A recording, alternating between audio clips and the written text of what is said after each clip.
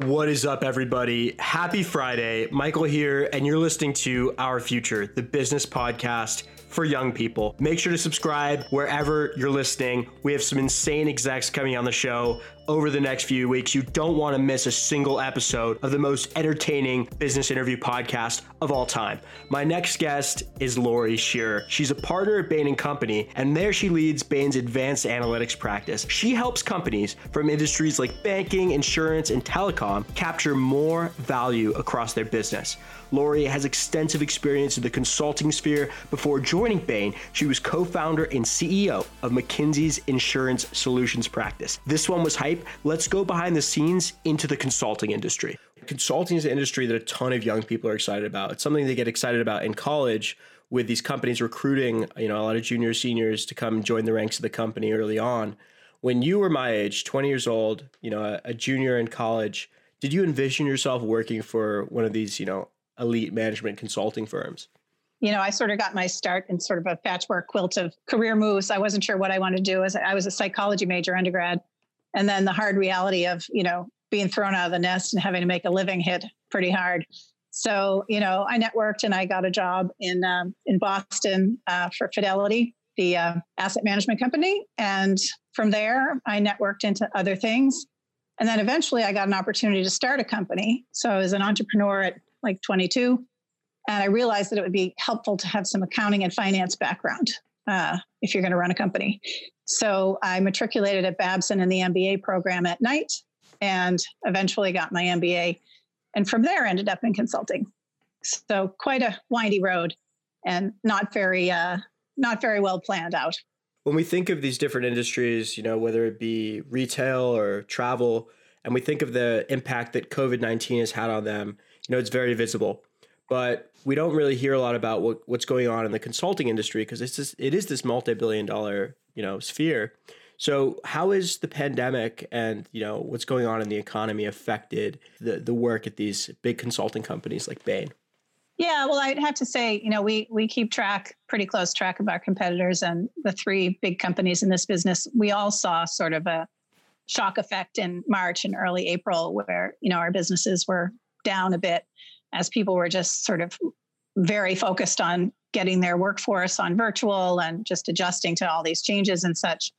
But actually, we've been seeing in late May, early June, is the business really picking back up to sort of its regular levels. And, the world has to keep going. We have to keep our economy moving. We have to, keep things moving. So I think retail's probably obviously been hit the hardest, but, financial services, healthcare, the other verticals we serve still have to continue to grow and figure out their strategies. And many companies now are actually kind of focusing on performance improvement and cost management, cost containment, because nobody sort of knows how long this is going to go on and what the long-term impact's going to be. It's been, it's been an interesting and exciting time as consultants to try to help these senior executives wrestle through the uncertainty of the environment we're in. Your leadership at Bain is focused in like digital transformation, data analytics. Is the way that you talk to businesses about analytics changed in response to the pandemic?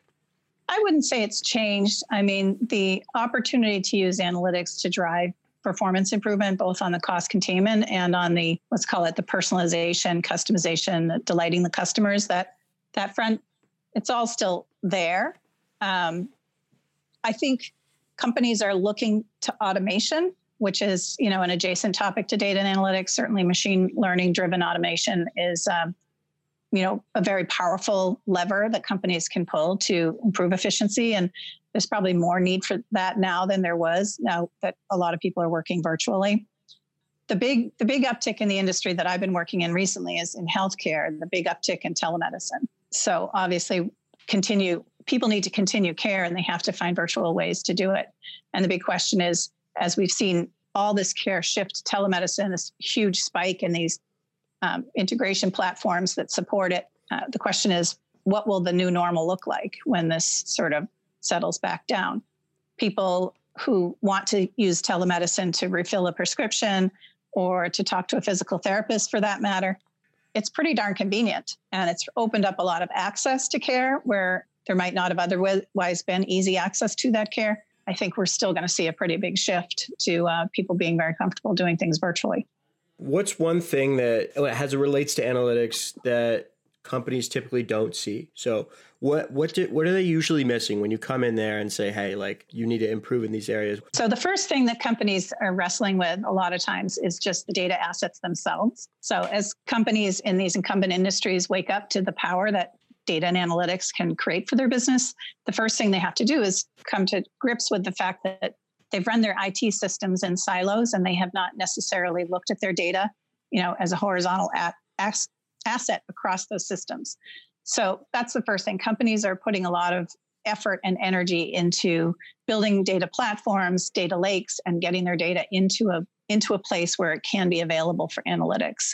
And the cloud providers such as AWS and Google and Microsoft are all building tools on their platform that make it easier for that to happen. So I think we'll continue to see companies upgrade their technology platforms, migrate to cloud, and in doing so, liberate their data assets in a way that makes them more usable.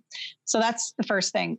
The second thing that we see a lot is oftentimes there's a disconnect between the analytics team and the business leaders. The business leaders don't really fully understand how analytics can create value for their function or their business. And the technical people often have a hard time explaining analytics to the business leaders. So oftentimes we'll run workshops where we bring the technical community together with the business leaders. We sort of unwrap what are the strategic goals of this unit? Are you in a growth mode? Are you focused mostly on customer satisfaction and growth and retention? Or are you in a cost containment mode? Because that would dictate sort of the prioritization of the different use cases that the team should be working on. So very important to have the goals of the analytics team in lockstep alignment with the goals of the business. And oftentimes we see there's a disconnect there. When you're talking to these clients, what really stands out, do you think, in presenting to them? Like what will really pique a client's interest? What really makes them pay attention and kind of think about this new way of thinking that you're proposing and makes them kind of want to step out of their kind of old entrenched way of doing things? I think many CEOs in these sort of incumbent companies in banking and insurance and healthcare and others, they're seeing a significant amount of disruption in their marketplace. The fintechs, the insurtechs, and increasingly all this money that's pouring into health tech. And the CEOs know that while they are sitting on a very large customer base and they have a very stable business in many ways, that they've seen in other industries, like in retail, they've seen massive disruption where incumbents have been, pretty hurt by not getting ahead of technology and not getting ahead of the game. So we find that as this movie has played out in a couple of other industries, CEOs are pretty savvy. And when you start talking about it and you start talking about the ways in which potentially their position in their marketplace is threatened. And then you have to flip it pretty quickly to what's the opportunity, because you can't be all doom and gloom. You have to sort of say, well, all of this disruption represents a massive opportunity, but these companies, these startups are much more nimble. Their data assets are, available. They're primarily digital. So they create a lot of data and they have technology and modernized platforms so that they can leverage that data and technology. And so the savvy CEOs and senior leaders who, want to drive the future growth of their company are pretty receptive to the idea that they need to do a lot of things. It isn't just about technology. They have to mobilize their leadership and to believe in a vision for the future. And that's where consulting firms can be very helpful, because we can bring a fact base. We can bring business leaders into a workshop where they can discuss these topics. We can help them drive alignment on a vision for the future. And then we can also help them with a sort of what needs to change in order to tackle that new vision. What do you love about your job? What do you love about working with clients and, helping them position their business in new ways and accept new ideas they hadn't thought about before?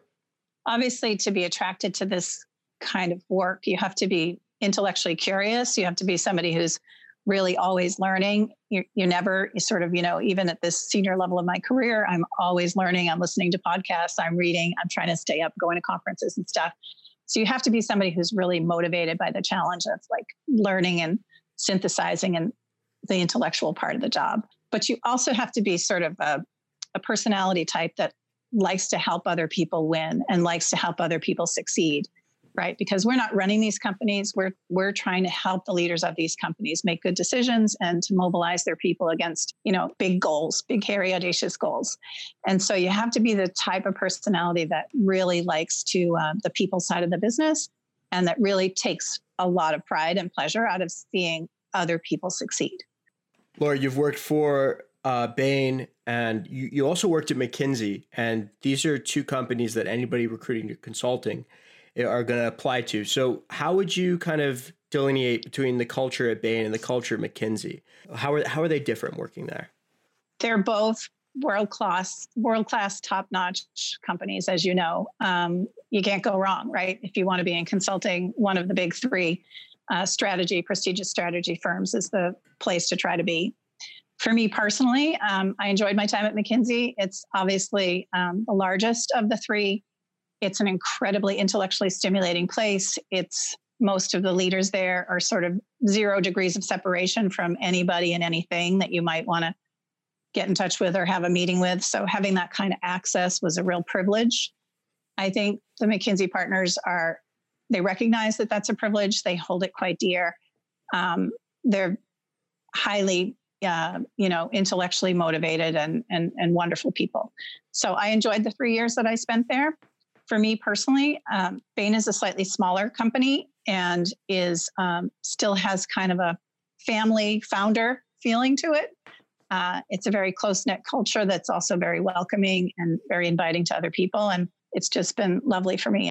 What piece of advice would you give students who want to work in consulting? Because constantly it's emphasized that there's no, tried and true way to get in. They're looking for intellectually curious people. If there's one piece of advice you could give people who are preparing this summer with case interviews and whatnot, who are really excited about a potential career internship in consulting. The whole case interview format can be pretty intimidating for folks. So I think, the more practice that you get with it, and there's plenty of coaching online, but also I've had people, reach out to me and say, hey, so-and-so is going to be interviewing in the second round. And is there somebody who might be able to give them 30 minutes on the phone to kind of give them some tips?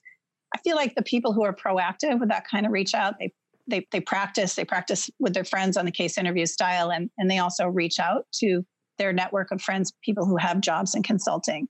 And I think all that just makes the candidate more confident coming into that process. Obviously, I have done the interviewing and it's so hard because the candidates we see, all of them are just amazingly talented people. And, you'd really like to say yes to 100% of them, but unfortunately we can't. And so it's really tough. On the other side is the interviewer. I'll just say that much. But I think the candidates who have practiced and have a little more confidence in the process have a bit of an edge. Ladies and gentlemen, that was Lori Sherer. She's a partner at Bain & Company, and she leads their advanced analytics practice. If you're interested in recruiting consulting this fall or in the future, there's a few things I've learned from this interview and what I did in May with Chris Beerley, who's also a partner at Bain. If you're intellectually curious, a voracious learner, a real go-getter, and you like to help other people win, it's probably a great fit. If those attributes don't describe you, probably not the place you should be looking to work. It's an extremely competitive process, and the students who go in to the interview process with the most case experience and confidence are the ones who will have an edge. Dope potting with you guys today on this beautiful Friday. Have an insane weekend. To all the futurists out there, stay safe and stay frosty.